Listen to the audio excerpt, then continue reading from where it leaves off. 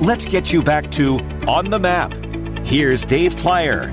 On the map tonight, the most beautiful places in Chicago. The second edition of WTTW's Most Beautiful Places with host, writer, and producer Geoffrey Baer is now streaming at WTTW.com. Viewers are invited to come along on Geoffrey's newest journey to discover the stories behind eye-popping spaces and places around Chicago, from sparkling mosaics and historic homes to public parks and gardens to intricate facades and architectural marvels. My friend Geoffrey Baer joins us tonight. Geoffrey, another great Chicago special. Congratulations. Oh, thank you so much. And I want to start out by saying I want to give credit to my producer, Bridget Sarno. She's the producer of this program, not me. I gotcha.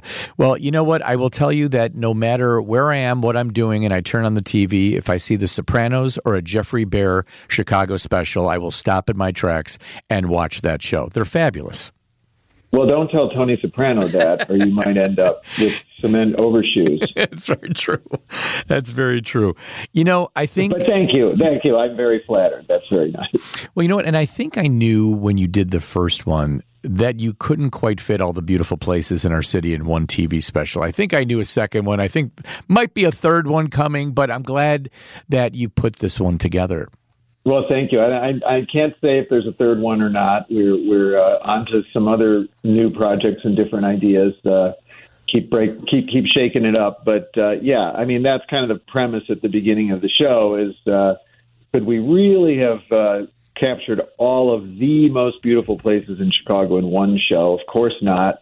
So I'm back with more. I got it. Well, first, how do you personally define what a beautiful place stands for, Geoffrey?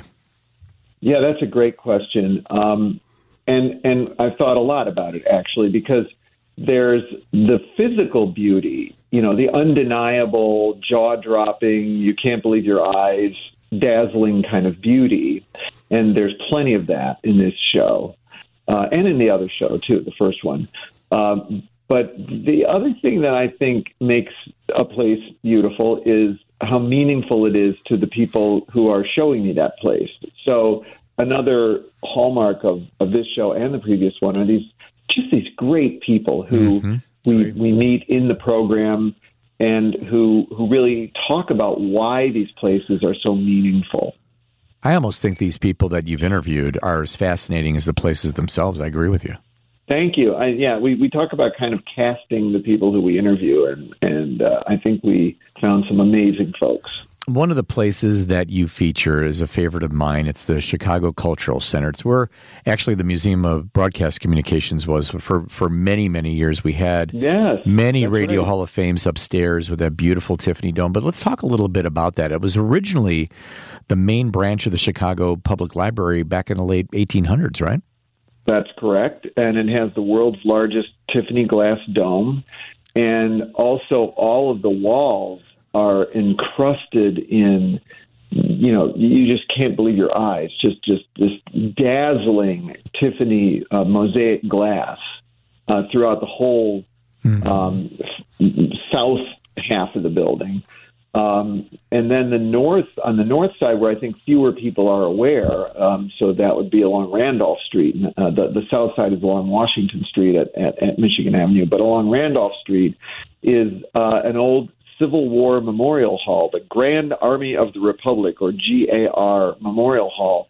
And this is because the library was built on the old Fort Dearborn Reserve, you know, this western outpost of the U.S. government in the early 1800s. And so in order to get the land to build the library in the late 1800s, they actually made a deal with the U.S. government, or not the U.S. government, with the Grand Army of the Republic, which was kind of like the VFW for the Civil War, that they would create this memorial hall in the building. Well, it has an equally stunning glass dome, but you haven't been able to really appreciate it for decades because it was covered over on the outside with concrete and then lit with ugly fluorescent light below that, and it was dirty. And so in the show, you meet this restoration architect, Gunny Harbo, who led a huge team of people and other specialists who restored the dome and also restored the hall and they really talk about that. And then Gunny has an ancestor who was in the Civil War, and he was looking at this medallion on the wall, this sort of Civil War medallion, and he went home and he pulled a medal out of his drawer, and it's the same medallion. Wow. It was his great-great-great-great-grandfather's medallion. Wow. And so it was very personally meaningful to him to do this restoration.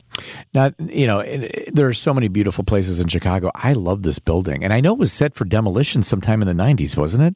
Well, threatened, yeah. I mean, this is another thing we talk about in the show. There's a point at which a building, before it's historic, is just old. And many buildings are lost in that period before people start to realize and sort of appreciate their historic value. They just get torn down because they're just old. Yeah. And the idea that this building could have been torn down, mind-boggling. Is mind-boggling. I agree.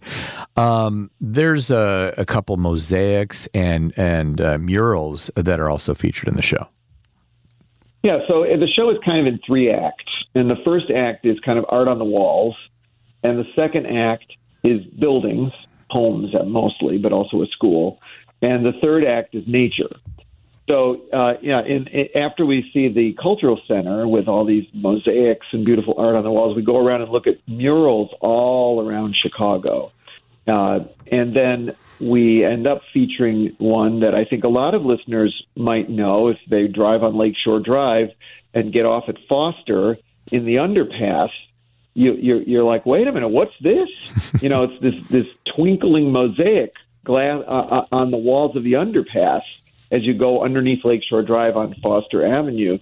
And this was a community project that was meant to celebrate Native Americans. And the Native American community got together and said, well, hold on a minute. If you're going to celebrate Native Americans, we need to be involved, And they talk about how there's all these kind of cliche monuments all around Chicago that are like heroic, Indians that Native Americans had nothing to do with. And that sort of, we talk about cultural appropriation, but they're just kind of cliche and stereotypical. So they created this, they brought the Native American community together, and they broke little pieces of tile with hammers and smashed the tile to make little broken glass patterns. And then they created these beautiful murals on these walls underneath the underpass that celebrate not only the past of Native Americans, but what's very important to them is the present day Native American community, because one of our interviewees says, people think we're all gone, like we don't exist anymore. Right. So one of the walls really shows, like skateboarders and iron workers and, present day Native Americans. And these are things we're talking about, but you got to see them at WTTW.com. It's the special is streaming right now. There's a few high schools also focused on here. One is Chicago Vocational High School. It's got a quiet Art Deco majesty about it. I'm a big Art Deco guy myself. Oh, cool. Yeah, that's so the Chicago Tribune Chicago Sun-Times architecture critic Lee Bay has written a lot about, he's from the South Side, and he's written a lot about overlooked architecture on the South Side. In fact, he wrote a fabulous book about it called Southern Exposure. And his alma mater is Chicago Vocational School, which is down along the Skyway, kind of really on the, southeast side, the industrial southeast side. People you can sort of glimpse it on the Skyway. And you're right, it has this enormous, like monumental, heroic Art Deco entrance where the ornament at the top is all, this kind of carved stone ornament at the top is like drill presses and, printing presses and automobile engines and things, because it was a vocational high school. Right. And Lee was a graduate from there. And of course, he said the trade that he was taught there was printing. And then I thought, how funny, because he grew up to be a journalist and a book author. Yeah. And he said that his English teacher, his senior year, is the one who inspired him. I said, hey, you write really well. Have you thought about journalism? And that set him on his course as an author and journalist. And that's what I love about this special and these specials, is because you're really focused on some of the people behind here. And again, I find them just as fascinating hearing it from them than looking at the architecture itself. I love meeting all these people. One of the people we interview is maybe one of the most memorable interviews I've ever done. Her name is Deja Perkins, and she's an African-American young woman. She's a naturalist, studying a PhD program right now. And her mission in life is to take people of color out into nature because she feels, and it's really from her own life experience, that often people of color don't feel safe or welcome out in nature. They don't feel safe or welcome out in nature. And so we go bird watching with her. So she takes people of color out in nature because she finds, even from her own experience, that people of color don't often feel welcome or even safe out in nature. And I go bird watching with her. And she talks about the history in cities of redlining where African Americans were restricted and where they could live, and that their neighborhoods, she says in her own neighborhood growing up in Chicago, she didn't know nature existed in the city. There are far fewer trees in those neighborhoods. You don't see wildlife. And it was just so powerful and meaningful day to go out with her. And I'd never been bird watching before. It was just kind of a wild thing to do. I loved it. That's fun. All right, we're talking to Geoffrey Baer, host of the Most Beautiful Places in Chicago 2, now streaming at WTTW.com. There's more with Geoffrey after the news next. Let's get you back to On the Map. Here's Dave Plyer. We are talking to Geoffrey Baer, host of the Most Beautiful Places in Chicago 2, now streaming at WTTW.com. There's a photographer who takes photos from the top of, I still call it the Hancock, I still call the Sears Tower the Sears Tower, but on top of the Hancock, capturing the skyline, poking through the clouds. It's pretty cool. Yeah, his name is Peter Stye, and I think he was a Tribune news photographer. He had many different jobs in his career. But yeah, he had this idea. He went up to the top of the Hancock building. It's now called 360 Chicago up there, the sort of viewing area. And on a cloudy day, sort of on a hunch. And sure enough, the tops of the buildings were poking up above the tops of the clouds. And he just got these stunning photographs. And sometimes he goes back up there at night, so the clouds are kind of glowing. But we say in the show he waits for bad weather to make Chicago look beautiful. And he talks about the marine layer and our particular kind of fog in Chicago because we're right on a lake, so when the lake temperature is higher or lower than the temperature on land and there's certain moisture in the air, you get this amazing dramatic fog that either flows in or flows out. And it's so he'll drop everything and go running up to the top of the Hancock when the conditions are just right. And you're right, he does a lot of time lapse photography too, so the clouds move quickly, and it's just beautiful. It's really, really beautiful. The Glessner House on Prairie Avenue, I think it's a museum now, and it's always decked out for the holidays. But this is a pretty historic place. It is, and it has a special meaning in my life. I'm a docent or a tour guide for the Chicago Architecture Center, originally the Architecture Foundation, Chicago Architecture Foundation, and I did my docent training in 1987 in Glessner House. Wow! Because it used Glessner House. So where it is it's in what we now call the South Loop. It's at 18th and Prairie, east of Michigan Avenue, not far from the lakefront. And that area was the first Gold Coast of Chicago in the late 1800s. But the railroad started, building, railroad yards and things down there, and a big vice district started growing up to the west of it. And so the neighborhood was quickly kind of abandoned. The wealthy of Chicago fled north to what is now the Gold Coast, led by Potter Palmer. And but the Glessners stayed on until they died. And most of the houses on that block were cut up into rooming houses or torn down. And the neighborhood just became kind of industrial and then kind of abandoned. But this house was still standing, and it had become like a kind of like an industrial building and had like fluorescent lights hanging from the ceiling. And but the Chicago Architecture Foundation was formed to save the house because they knew it was a very important house. It was one of the early houses by this really important architect from Boston named H. Richardson, who kind of pioneered this sort of fortress-like rough stone arts and crafts architectural style. And like every county courthouse in America now, and or at least during the mid 20th century, and so little by little they've restored the house. They brought the furniture back from the Glessner's heirs, so it's the original furniture that was in the house, and it's been open for decades as a museum. And it's like you step into a time machine right back into the Gilded Age when you go into this house with all the actual original furnishings, not recreations.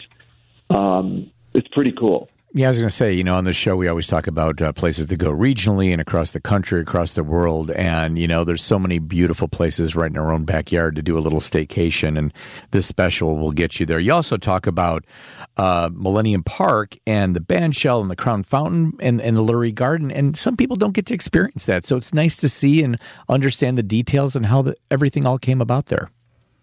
Yeah, and there's a lot of different stories, too, about we just sort of been around for 20 years now, but it was a lot of controversy when it was first being built.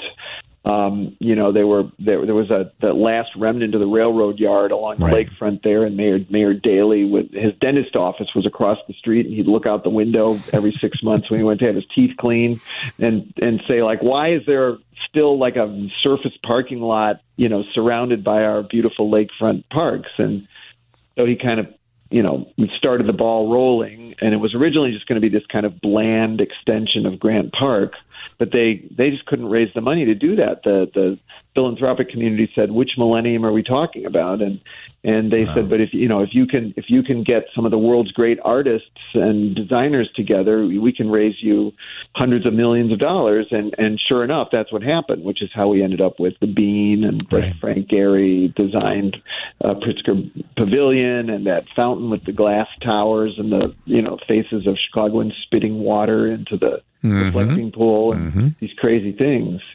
Yep.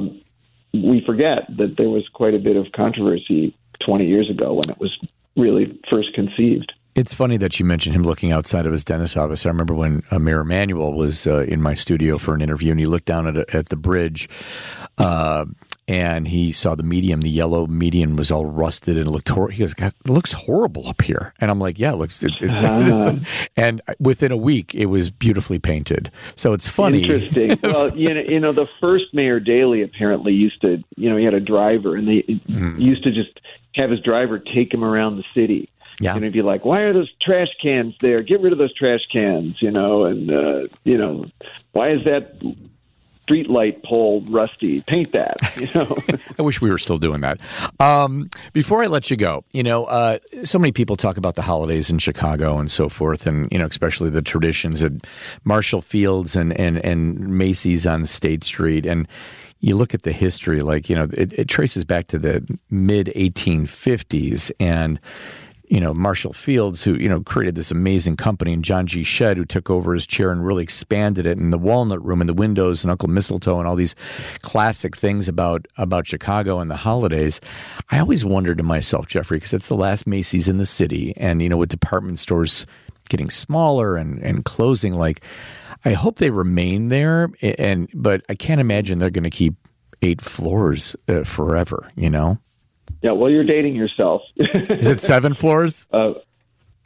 I just mean I remember all that too. Yeah. And it's a bygone era. I think certainly with the pandemic and with the rise of e-commerce and what that's done to shopping malls and stores, there's a lot of question about what's ahead for cities, right? And I'm a big lover of cities and density, and I'm a kind of an opponent of suburban sprawl.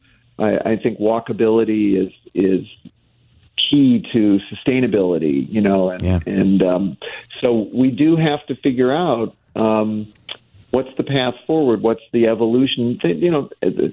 Cities always change and are ever changing. So So what's the evolution now in this era of e-commerce and coming out of the pandemic when people aren't going to the office as much as they used to, working remotely?